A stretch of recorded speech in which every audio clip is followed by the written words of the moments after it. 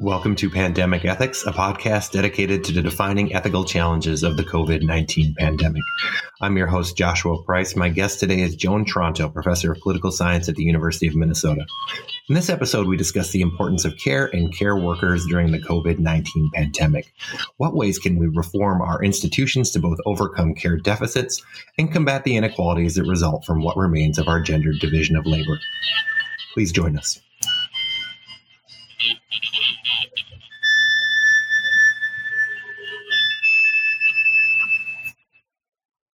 Welcome to Pandemic Ethics. I'm your host, Joshua Price, professor of philosophy at Minnesota State University, Mankato, and the author of Just Work for All, The American Dream in the 21st Century, which is available from Routledge.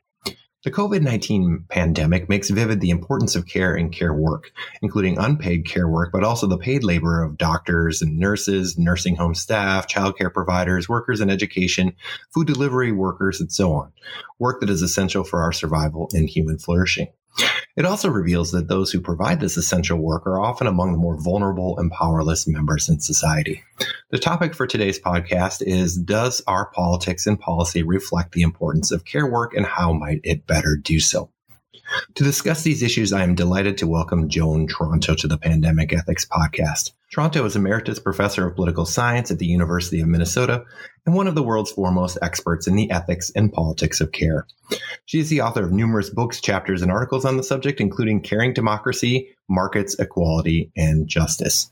Joan, it is a great pleasure to welcome you to the podcast. It's my pleasure, Josh. For more than a decade, people across academic disciplines, but also outside the academy, have worried about what sometimes is called a caring deficit. That is, that the demands of contemporary life leave too little time to care for children or the elderly, the infirmed, and even ourselves. So for listeners who might not be as familiar with these discourses, can you say a little bit about this deficit and why people are concerned? Sure. Actually, people have been talking about a caring deficit or something like it for a very long time. We used to say the work-family balance or the work-life balance, but I actually prefer to use the language of caring deficit because what's interesting about work-family or work-life is that life is very fuzzy, but work is very specific. Mm-hmm. And that actually reflects something about what this deficit means. In our society, work gets first call. It gets first call for people's time. It gets first call for people's intelligence, for their capacities in every way. And what happens after that gets left over, and the care gets left over. So simply put, how much we value economic activity in our society is very high, and how much we value care is very low.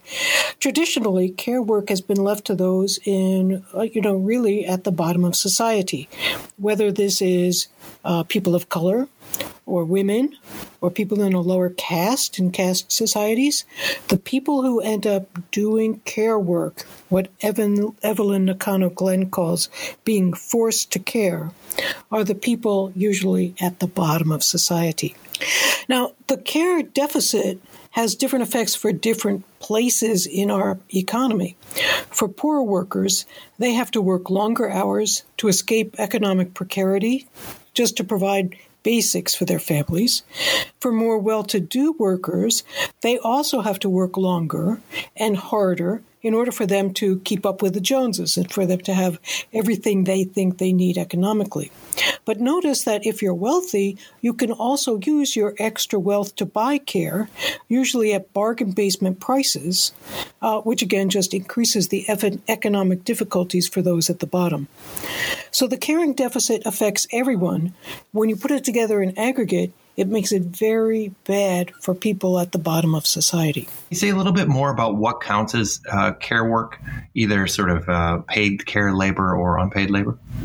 Well, you've already noticed the first important distinction, which is that both paid care work and unpaid care work are called care work. And then we come to this question, well, what makes the difference? Is it just that one's paid and one isn't? So if that's the case, how are we going to distinguish them? What's going on here? So back early already in the 1980s, feminists began to use the term care ethics. And it's a little broader than care work, but I want to come back to care work after we talk a little bit about care ethics. So Berenice Fisher and I defined care this way. On the most general level, care is a species activity that includes everything that we do to maintain, continue, and repair the world so that we may live in it as well as possible. Now, philosophers, for the most part, hate this definition. They hate it because it's way too broad, right? Everything seems to be care by this account. So suppose you make a bed for your 10-year-old. Is that care or is it work? These boundaries are so difficult to figure out. But for me, part of what is useful about our broad definition is just that it makes it clear that care is really part of almost everything that we do in our lives. Much of our lives as humans is about caring, and we don't pay it sufficient attention. So that's why I think it's important to keep this definition quite so broad. But then Berenice Fisher and I specified 4 phases of care to help us see more clearly what care actually is. And this, I think, helps. So the first phase of care is caring about. That is, we first have to recognize that there are needs that need to be met. You just changed the baby's diaper. You saw, right, yeah. You somehow came to know there was a need. Second, we have to allocate caring responsibilities. We have to figure out, well, okay, here are all these care jobs that have to get done. Who's going to do which ones, when, how, with what resources? Thirdly, we actually do the caring work we have to do. And fourthly, we have to do some care receiving. That is, we have to assess whether or not the care work that was done met the needs. And chances are good that it will have, maybe it met some of those needs, but that creates new needs. And so there's a constant ongoing process of all these phases mixed together. So care work is part of this, right? But there are also some other specific things we can say about care work and ways we can distinguish it. First of all, we need to distinguish between care that is personal and face-to-face care. It's what Lorraine McCrary calls engaged care. That is, it's you changing your baby's diaper. Right. But there's also something called extended care, which deals with such issues as the way care plays out in a society. Since we're using diapers as our starting example. Yeah, I realized the powerful impact of our pre-episode discussion about my familial life the last half hour. But yeah, continue, Joe. Yeah, but just think, if there weren't diapers available for you to use, you'd have to allocate the care work very differently. Or if you use one kind of diaper or another kind of diaper, it has a different impact on the economy and, for that matter, on the environment. So these questions of care start really local, but they quickly extend very far. So that's one distinction that we can make about care work. So it's paid and unpaid. It's extended or engaged. And here's another distinction that's really important to keep in mind. And it's the distinction that Mignon Duffy called the difference between nurturant care and non-nurturant care. So nurturant care is what we think of when we put ourselves in the position of, I'm such a great human because I'm a caregiver. And it's the kind of stuff that happens directly in helping people to be, better people, feeding the baby, holding the patient's hand, that kind of care. But there's also a lot of care that's non-nurturant. And this is the care, again, that we tend to push off onto others. Washing the hospital's laundry, staffing the morgue. Those are real jobs that have to be done. But they aren't the ones we think of when we think of the caregiver as somehow a person who has ethical value in what they do. There's also ethical value in this non-nurturant care, in delivering stuff, in cleaning up after us, and all those works too. So that's what care work is. It's a really broad idea. With this sort of expansive definition, it seems that, a lot of, providing needs for people itself is care work, including economic needs. So in what sense then is there a deficit of care? Are there particular aspects of this care that are just not being met compared to other things which are also, essential for people to have what they need, but are actually being very well met in our institutions? Some care needs are being well met for some people, in some places, at some times, right? But not everyone's needs are being met. Let's start with one of the most basic care needs. Safety. Not everyone in our culture has the same sense of safety. Some people are, to use the phrase of a new report that just came out about the Minneapolis police, over-policed but underprotected. Mm-hmm. That's not good care. That's kind of care, but it's not very good care. Think about the fact that somewhere about I think the data is 1 in 5 American children at the present moment is food insecure. That's a caring deficit, right? And so all of these deficits show up in different places in our culture as a result of ongoing, very different processes of how we mostly meet care needs. And because we always, or not always, but very often use the market as a way to distribute goods in our society, and since we tend to think of care as if it were a good to be distributed, we end up with people who are relatively well off economically have a smaller care deficit than people who are not well off. This point was made actually already 20 years ago by an epidemiologist named Jody Heyman, who wrote this wonderful book called The Widening Gap, Why America's Working Families Are in Jeopardy and What Can Be Done About It. I mean, she wrote this book 20 years ago, and she pointed out that simple things like whether or not your job provides you with a personal day has a huge impact on your ability to care for your family. So suppose you're a parent who has a kid in school, you get called to a teacher-parent conference, and you have no personal days. So if you take a day off from work, you lose your very small salary in order to, or hourly wage probably, to go to the school. Are you going to show up at the school? Probably not. And then what are they going to think at that school? Oh, here's another parent who doesn't care about their kid. Right. We can ignore this kid. We don't have to take this kid so seriously. So all of these deficits of care have a tendency to compound one another. And they really do have an effect then of making it very difficult for those who are less well off to care as well as those who are more resourced. Right. Very well put. But one might be inclined to think with respect to some of these particularly essential nurture care type activities that, really to each their own is the appropriate way to respond to them, at least from a public policy perspective. You might even ground it in a kind of liberal distinction, traditional liberal distinction between public and private. You say what people decide whether or not to have kids. People have a responsibility to their family. And so they should decide how well or poorly to meet that.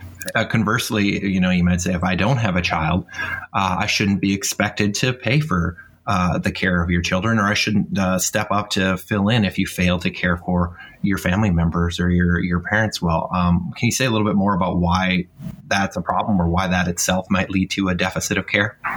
Yeah, so what's interesting to me about your question, Josh, is it already shows all the ways in which a care perspective is so different from a more mainstream approach to these ethical questions. Right. So first, before any human being can make a choice, like, I chose not to have children, so I shouldn't have to pay for them. Right. That person has already received thousands of hours of other people's care for them to have survived to the point where they can even say, I have a choice, right? Mm-hmm. So it's true that not only when we are infants, but every day of our lives, none of us can or do care for ourselves all of the time. It's just impossible for us to do that. And since able-bodied adults do provide a lot of self-care, we often miss the point that we're all care receivers all the time. So when I say I have a choice not to care, what I'm really saying is I've decided to limit the realm of my care to, say, myself or my family or my childless family, however you want to put it. If you choose not to have children, that doesn't take you out of the extensive systems of care that made your life and the life of everyone else around you possible. And if you think your life would be the same or as rich if you had just said, oh, everyone should make this choice and not have children because they're too much of a burden, I think you see that you're wrong. Because even if we want to put this in a choice framework, enlightened self-interest tells us, as Nancy Folbre puts it, that children are a public good, not a private possession. To a certain extent, the question is motivated not to convince me, but to sort of set up a common response I receive, not just teaching the ethics and politics of care in courses, but also from colleagues, across genders, which is, complaining or worrying about the ways in which colleagues are, say, for example, taken away from various sorts of work priorities. And this is a pretty privileged collection, but taken away from work priorities to do things like change diapers or to make school meetings, and how you may not be able to be there for a sort of in-time scheduling. Academia is pretty comparatively flexible. One can conduct their life successfully in the academy in a lot of ways with a more flexible schedule than, say, in corporate law, for example. But you still receive those kinds of complaints, that the sense that if you're providing care work, you are in a way free riding on those who aren't at the workplace. And I think this sort of underlines what you've talked about, which is this complete sort of either false consciousness, you might say, about who does and who does not benefit from care work, but also this sort of orientation to treat the care work as secondary. Yeah, there's another side of that, which is, so let's say we're going to talk about this example of the academy. There's been a fair amount of research that shows that many more women remain childless in the academy than would have had they not had that job. That is, when you interview women and you ask them about their academic careers, they will say one of the things they regret is that they didn't have children. Mm-hmm. Now, what kind of a just society would have that as one of the requirements for any kind of a job position, that you had to make the decision, I won't have children in order for you to succeed at your career? What would be a much more just solution, rather than having people fight against each other at the level of, you're not at that department meeting, is not only to reorganize the department meeting time, but to think again about the ways in which we organize and just automatically give into these work demands, which are excessive and kind of out of whack. I don't know about you, but as an academic, I'm retired now, but as an academic, I work considerably more than 40 hours a week. Right. And the proposals that people are making about making more societies more caring cut the number of work hours down to 30 or even fewer. Could we be academics if we work 30 hours a week? Not if we were going to publish as much as we do and teach as many classes as we do, but there would be ways to organize academic work, all kinds of work. There's been work done on corporate law, for example, about how you could organize corporate law so that it would be more family friendly. And if that's our goal as a society, then we could do it. And creating more flexible work hours has this sort of double service of both helping people to better meet the care and better to recognize the importance of care work, but also of not creating inequalities based on who provides that care work, right? So if you make the more flexible schedule, you also sort of, come back and address these gender inequalities in care, right? So you either, help either militate against inequalities that come from a gender division of labor, or perhaps ultimately change the nature of that division of labor, hopefully. Right. But here's a piece of that. Care takes time. There's no way around that. You can't make more care more efficient the way you can make widgets production on a factory line more productive. You just can't take the time out of care, then it's no longer care. Mm-hmm. So there's got to be a crunch somewhere, and I think the crunch means that we have to think seriously about cutting back on work. The fight for the 40-hour work week happened, almost 200 years ago, began almost 200 years ago. And maybe it's time for us to rethink whether or not we still need 40 hours of work from workers in order for us to have a survivable economy. It may be that we can cut back to, say, 20 hours a week and still have workable economies, but provide all people, men and women, more time to do more care. Is that a proposal that is seen to be something that makes sense from just from a comparatively wealthy economy? Is that something that translates well to global economic policy? Could you say a little bit more about the concerns or constraints for that approach? Mostly, when I've thought about it, I've thought of it from relatively wealthy economies. When Jenny Nadelsky, who's writing a book on this called Part-Time for All, along with her colleague Tom Mallison, thinks about it, she's thinking about it from a wealthy economy perspective.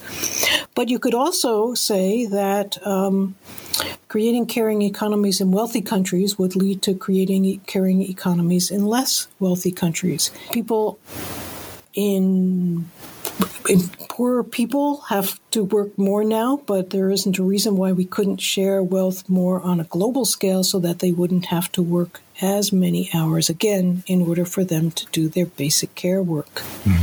It's hard to begin to generalize this to a global level, but even on a local level, if we begin to think about the fact that people are doing a lot of unpaid care work, they're paying for other people's care work, they're doing their own work, whether it's care work or not, there's an awful lot of time, right, that humans have. It's really a capacity for humans to think systematically about how they want the economy to work.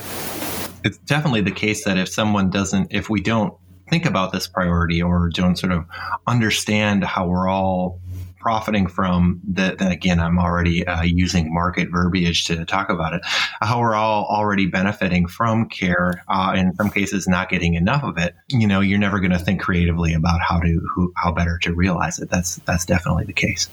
Yeah, and so this is, on some level, I always think when I'm talking about care, that I'm talking about some far-off utopia.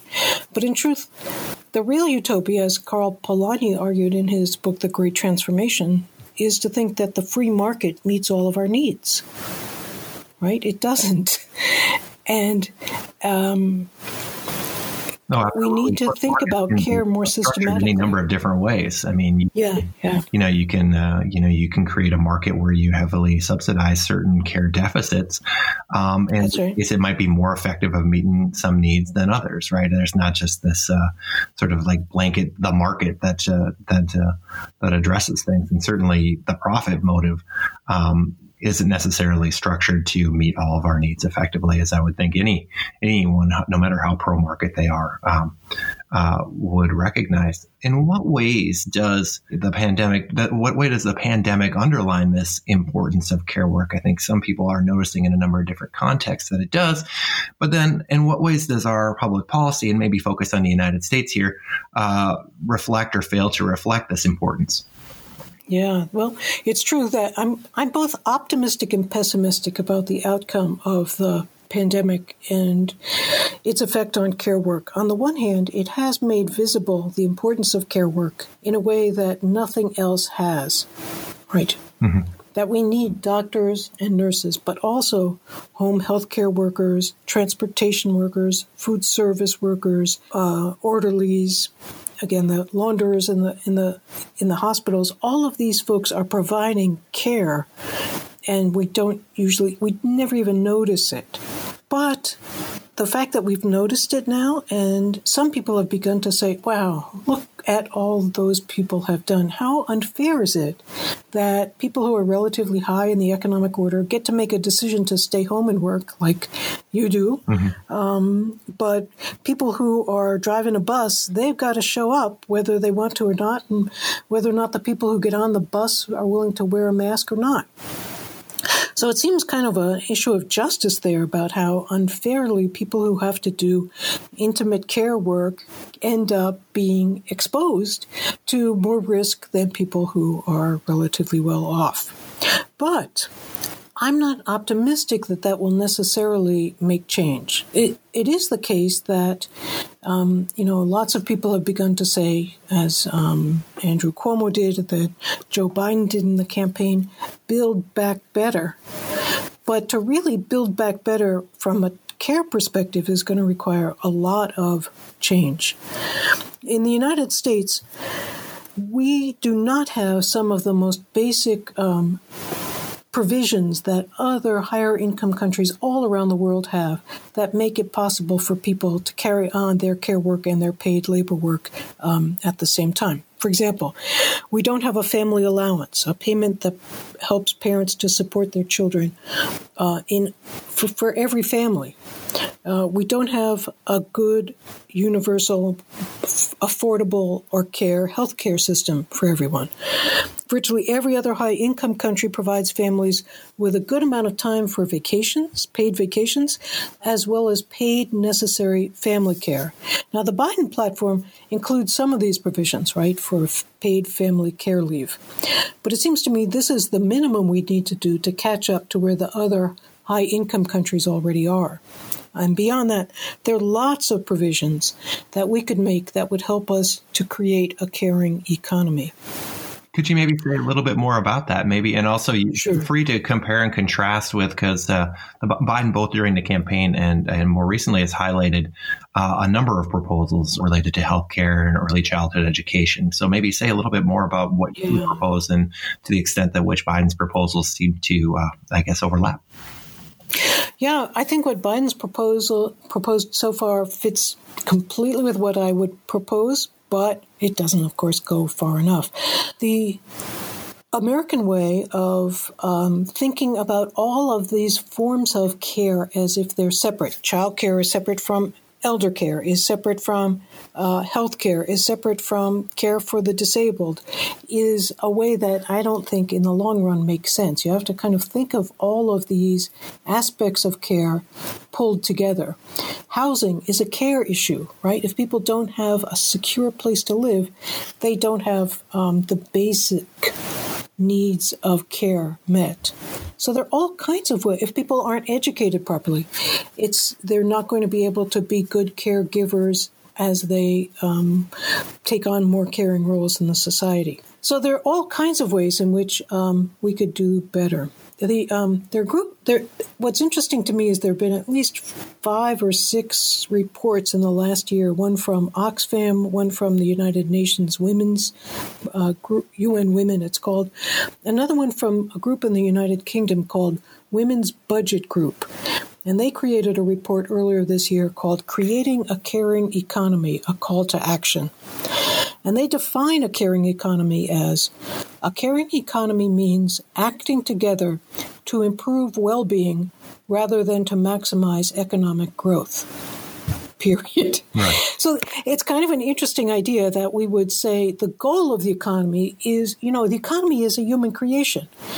And as such, we could change it. And if we change it, we can say the goal of the economy should be to make sure that everybody's well-being is improving rather than to maximize economic growth. In our culture, we think that if we make growth go up, then all boats rise, right? But they don't all rise, and they don't all rise at the same level. So if you switch the economy around to think about, is it helping everybody to do their care work and get the care they need better, you would really change how the economy operates. So they would say that you need to invest in social and physical infrastructure. You'd need to reduce the amount of paid work, create a wage floor that reflects the real cost of living. I'm quoting from their report. Right. Invest in Social Security and invest in and provide enough good child care. You would have to review tax systems to generate enough revenue. You would have to work to a trade system that is socially and economically sustainable. And they want to add, you'd have to create an international economic system that would support caring economies as well. So there are lots of things that once we started to do this, we would make a lot of changes. But this takes us back to the other question about the nature of democracy, right? Right. Because right now we have a country that's called a democracy, but it's a far cry from any ideal of democracy. I mean, we are all excited that 67% of Americans voted in this presidential election. It's the highest turnout, in a century. But it means that 1/3 of eligible voters still didn't vote. And so if you want to put it this way, Biden won about 1/3, Trump won about 1/3, and nobody won about 1/3. Right. People are disengaged from politics because it doesn't seem to have any bearing on their daily lives. Right. And your book, Caring Democracy, too, talked about, I'm sorry, I'm going to interrupt and just kind of. No, go ahead. Your book, Caring Democracy, you link this caring deficit to a democratic deficit. Could you maybe say a little bit more about why these are so connected, and maybe policies that, or, sort of orientations that would specifically address these related issues? Yeah. Well, politically, people who are recipients and who think of themselves as dependents are much less likely to participate politically. And Suzanne Mettler, in her recent books, has stressed this, that people who think of themselves as people who receive, say, food stamps, think that they don't have any role to play in politics.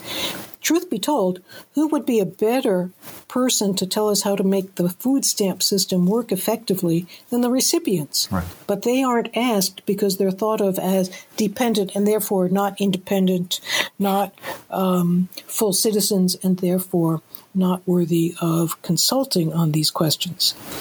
One of the things about attaching care and democracy together is that it would make us ask everybody who is receiving care, so what about the care you're getting? Is it good?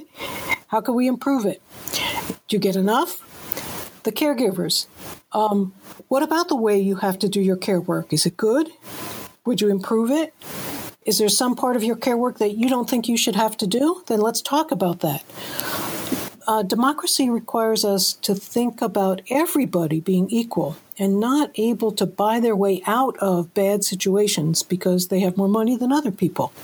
And if we think of it that way, then we begin to see that when you can't do enough caring for your own self and your own family, you get in this situation of a vicious circle where you're trying harder and harder always just to care for yourselves. And often caring for yourselves comes at the expense of caring for others. Mm-hmm. Whereas if we created an economy where everybody's basic caring needs were met or could be met or were more or less met, there wouldn't be as much anxiety and precarity, and I dare say hatred and pointing fingers at others about you're getting more than me, because everybody would feel safe enough to consider the questions of whether or not they were meeting their own responsibilities, over-meeting their own responsibilities, where they were pushing too much work off onto, say, women in households, or pushing too much work off onto poorly paid care workers, and so on. In your answer there, you mentioned what came to me to sort of see is almost like you need to put care, or a metric of care, is essential to the cost benefit analysis that we have for any major policy change, right? So how is it going to impact the care people receive, who provides it, the distribution of care, and so on and so forth. My next question was going to take a different metric for thinking perhaps about at least how to measure inequality, which is not inequality in care, but inequality in terms of wealth and income. But one thing we've noticed the past several decades, sort of a series of transformations in our economy, and they're not natural or inevitable, but they are driven by technology and other trends, but also by changes in our politics, is that our economy has become increasingly winner take all, right? Where, where a smaller percentage of the population is getting the lion's share of the fruits of economic growth. And even with growth, then many others are living in a more precarious financial situation. And the pandemic, we're seeing massive debt, among other things, as a result of that. These sorts of inequalities, are they themselves a crisis of care? Is there a way to address the care issue without fundamentally addressing the distribution of market-based rewards in the economy? I don't think so. I think that the economy needs to change. And as you were just suggesting a minute ago, actually it's part of the UK Women's Budget Group's proposal, but something I've been thinking about as well, that public policies should have a care impact statement. But we'll come back to that. But a winner-take-all economy, among other things, distorts needs. And there's no way you can see what people's real needs are if you have a winner-take-all economy. Think for a moment about PPE, okay? There wasn't, and for that matter, there still isn't enough personal protective equipment in the United States. People in hospitals are still saying, we don't have enough masks, we don't have enough gowns, we don't have enough Sani wipes. Now, how could it be in the largest economy in the world, in the healthcare system that calls itself the best in the world, that you don't have enough of the most basic supplies available? Well, it's because it's not that people haven't noticed this shortage. There are reports going back a decade that say, oh my gosh, if there's a pandemic, we're not going to have enough of this basic stuff. But it just wasn't profitable enough in a winner-take-all economy to bother with it and to provide it. That, to me, is a really clear example of how the economic growth profit motive is not necessarily going to be compatible with the care motives. What humans need is adequate care. And if we were able to kind of bring a refocused or rebalanced way of thinking about what is it that would help us do the basic care that we need to do, we would really change we would really change the economy. Now, I'm not saying we would adopt a socialist economy. Frankly, socialists can be just as bad on this question as capitalists. What it does mean, though, is that we would stop and think about where the economic value was going. And as they said, improving well-being rather than maximizing economic growth or economic profit is the way to think about this. The ethics of care statement or standard, what might be a way to implement this, or if you could suggest a metric that you would hand to policymakers and say, like, look, anytime you do a major policy reform or even think about a reform, right? Here are the concerns. Here is how you would measure whether or not people's care needs are being met. Here is the sort of standard you should apply. Yeah, well, I don't have all the details of that worked out, but the first thing you would do is you'd start actually at the bottom and talk about how much unpaid care work and how much paid care work already exists in the economy. And then you'd think about whether or not there's a just distribution of those things. From there, you might then want to go on and think about what kinds of care needs do people have that are not being met. And you can find that out pretty easily by looking at and asking people about those needs. Here's some examples. Anne Case and Angus Deaton have recently written a book called Deaths of Despair, in which they talk about the limits of capitalism. And what they mean by deaths of despair are people who are dying of opioid overdoses, alcoholism, suicide, because their lives are desperate in some fundamental ways. So there's a measure. When those deaths of despair are happening, you know you're living in a society that's not making adequate care provision for everybody. I don't want to be the person who sits down and says, okay, here's the steps, the next 6 steps of what we should do. Because what I think we need to do is recognize that everybody has responsibilities for care, and we need to have a political frame in which people can actually talk about those questions rather than the kinds of things that people talk about in politics at the present moment, some of which are not all that central to what's actually happening in human people's lives, or which are dictated, as many political scientists have pointed out, dictated by the interests and needs of the wealthy, who then carry their needs out into the economic order. Right. You mentioned that. So I'm sorry I don't have a really no problem. Good. Well, you're not here to solve all of the world's problems. Thanks. We're just, but I always want to, if I get one of the, sort of the great experts on a particular issue in conversation with me in the podcast or other, I want to explore whatever they might have to say about that. You mentioned the great book by Anne Case and Angus Deaton on Deaths of Despair, a work that also figures prominently in my own analysis in Just Work for All. This raises an interesting question about care, community, and justice. We might distinguish between policies that try to further justice by providing a more level playing field. For example, to enable the next generation in communities hit hard by recent trends, devastated communities to leave for education or better opportunities elsewhere. Policies, in other words, that are quite consistent with a winner-take-all economy.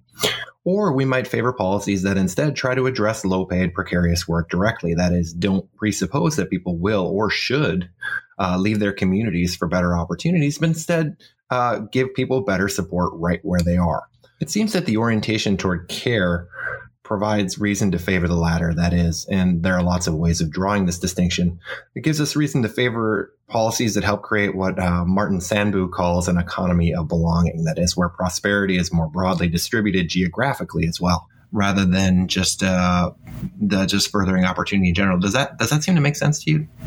It does. I mean, whenever I try to think more systematically about how we would make care part of our lives more generally, I like to think in terms of what kinds of responsibilities are we encouraging and what kinds of irresponsibilities are we encouraging. The privileged in our society have lots of irresponsibility. They don't do lots of things. And this idea of it hasn't worked out for you in this place, it's a bummer, why don't you pick up and move somewhere else, seems to me to be a kind of classic example of an irresponsibility rather than taking responsibility for the place where you are and doing what you can there. So what you'd want to do is support people. And ideally what you'd want to do is support people to be where they are or to leave, whichever turns out to be best for them. And another thing about care that's important is that all of us would not want to be cared for in the same way or to give care in the same way. And we really wouldn't want anyone to dictate to us who we have to care for or how, right? Yeah. So even when we use the family, which is usually the starting point for the care provision in our society, if the government were to say, okay, look, we can't afford this, why don't we just say all old people have to live with their children? And if you don't have any children, you get to live, I don't know, on the street. And it's your fault. Remember that choice you made a long time ago? Yeah. Wrong one. So what we could do is say that, right? But think how bad that would be for so many people. It would be bad for children who don't have good relations with their parents. It would be bad for parents who don't have good relations with their kids. It would be bad bad in lots of ways, right? So there's never going to be a one-size-fit-all care policy. But the more that you can make care about, yes, as you said, belonging, and about kinds of institutions where people are able to give engaged care in ways that make sense in their own world, the better off you'll be. Lots of communities in the United States have been doing what, now that there's a pandemic, people say, oh, look, neighbors are taking food to their neighbors. Well, that has gone on in relatively poor communities in this country forever. Mm-hmm. That's what people do. One of the ways to make this better would be to encourage and to create the conditions where that kind of caring work, we're not worrying all the time about, will I have enough for me, but do I have enough to share, becomes the basis for people having a relationship with others. I'll give you another example of a care situation that I thought was just stunningly brilliant. After, I remember back in the 1990s, America was closing down military bases because of the peace dividend that was going to come because the Soviet Union had collapsed. And military bases were closing down. One military base decided that it would do two things. One, it would provide the barracks that had been used to house soldiers for poor members of the community. And it would also house some of that housing for senior citizens who had low incomes, under the provision that the senior citizens would agree to become the foster parents of the young children who belonged in the poorer families. What a win-win. I mean, usually we don't know people from other generations in our society who aren't in our own household. Children don't meet older people don't meet children unless you're in the same family. But this provision made the older folks feel valued, and they actually did have some tangibly useful things to do to help those kids have another adult who loved them and took care of them. That kind of creative solution to several problems, senior housing, housing for the poor, turned out to be the kind of caring solution that we could come to if we stopped thinking both, in global terms and in only, economic, fiscal terms, thinking of policy as something that happens up at the high level of manipulating things and think instead of what might organically grow out of communities, if you want to use that language, communities of belonging. That's a particularly great example of the kind of creativity that can happen when we recognize our interdependence. And it seems like that, you talked about the opportunity that COVID-19 sort of may be generating, even while it's obviously, of course, generating substantial devastation. And we could think about ways in which federal policy could make it a lot easier to be creative in that way and a lot harder to be creative in that way. But philosophically, it seems to me that the orientation brought by COVID-19 might make it a little more possible for people to see why it's important to be creative in that way to facilitate care. You talked about the distribution of care. This distribution, is it important? One might think, it's important for everybody to get the care they need, and for caregivers to be well supported in providing the care they need. But as part of the distribution as well, the ability for everybody to spend time doing a certain kind of care work, how much of a division of labor in the provision of care work is appropriate? Or is there certain sorts of care work that you might think a fundamental way of thinking about whether or not we're doing well as a society is whether we give everybody the opportunity to perform certain kinds of care work? What do you think about that? Well, Jennifer Nedelsky, in her book Part-Time for All, makes the argument that political leaders who have never done any care work should be disqualified, or at least, if not disqualified formally, at least looked upon as people who probably aren't really yet qualified to do political work either. And I think there's something valuable to say about how much, if everyone participated in care work, it helps us to have a better sense of what it means to be completely human. People who can just dismiss their care work to others have a cavalier attitude towards others, towards life, towards the world. One phrase I've been using a lot lately is, what it would help is if everybody could clean up after themselves. And even that is not, something that everybody does. But if you cleaned up after yourself, if you realized how much of a mess you're making, then it becomes a little easier for you to see what the stakes are in your own life and in other people's lives in trying to care well. So, yeah, I think it would be a great thing. I don't like to use the language of distribution itself because it is kind of an economistic language to talk about care.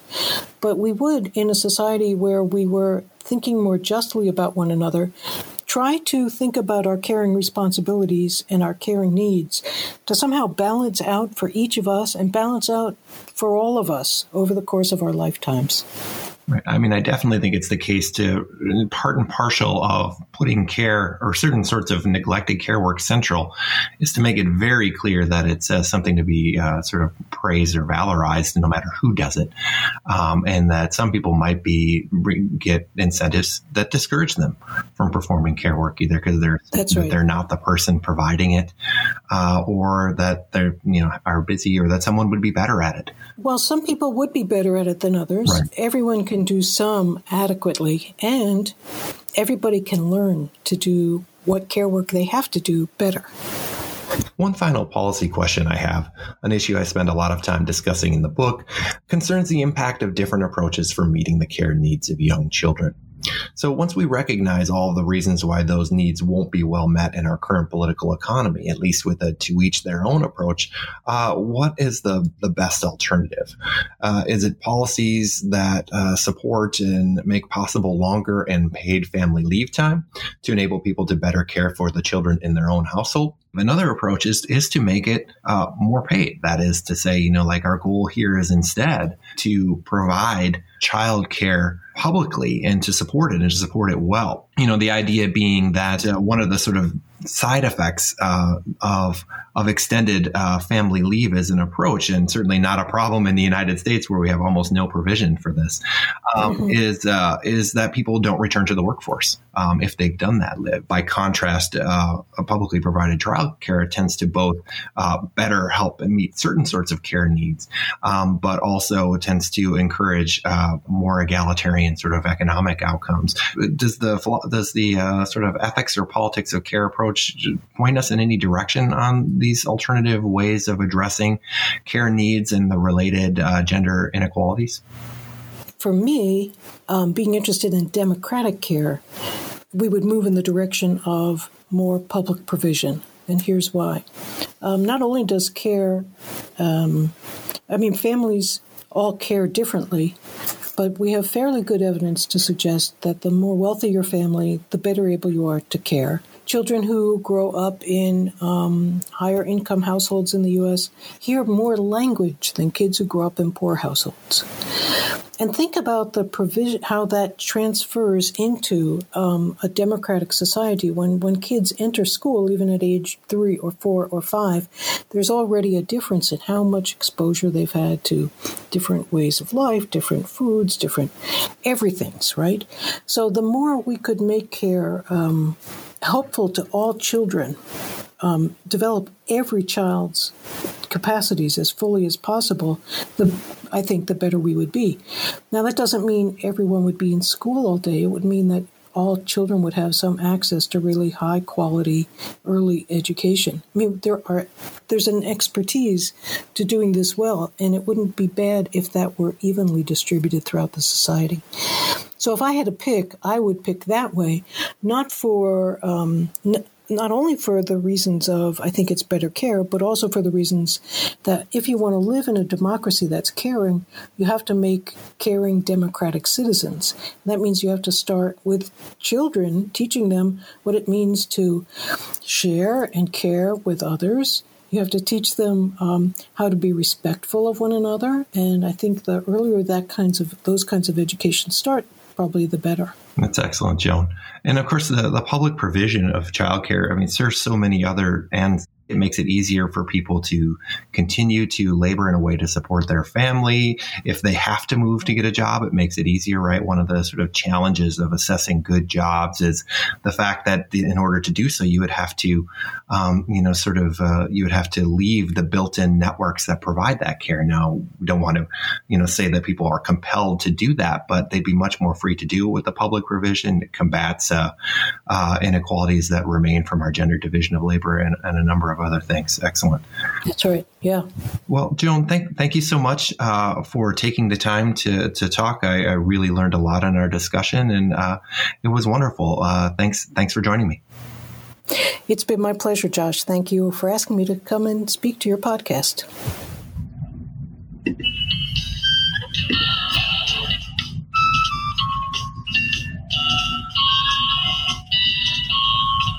This has been Pandemic Ethics. My thanks to the great Joan Tronto, professor of political science at the University of Minnesota and author of Caring Democracy. Thanks also to my colleague Craig Matarese in the musical collective Algo Underground for the soundtrack to the podcast. For more information on this episode, including complimentary readings and a preview of upcoming episodes, go to pandemic-ethics.com. Until next time, be well and stay safe.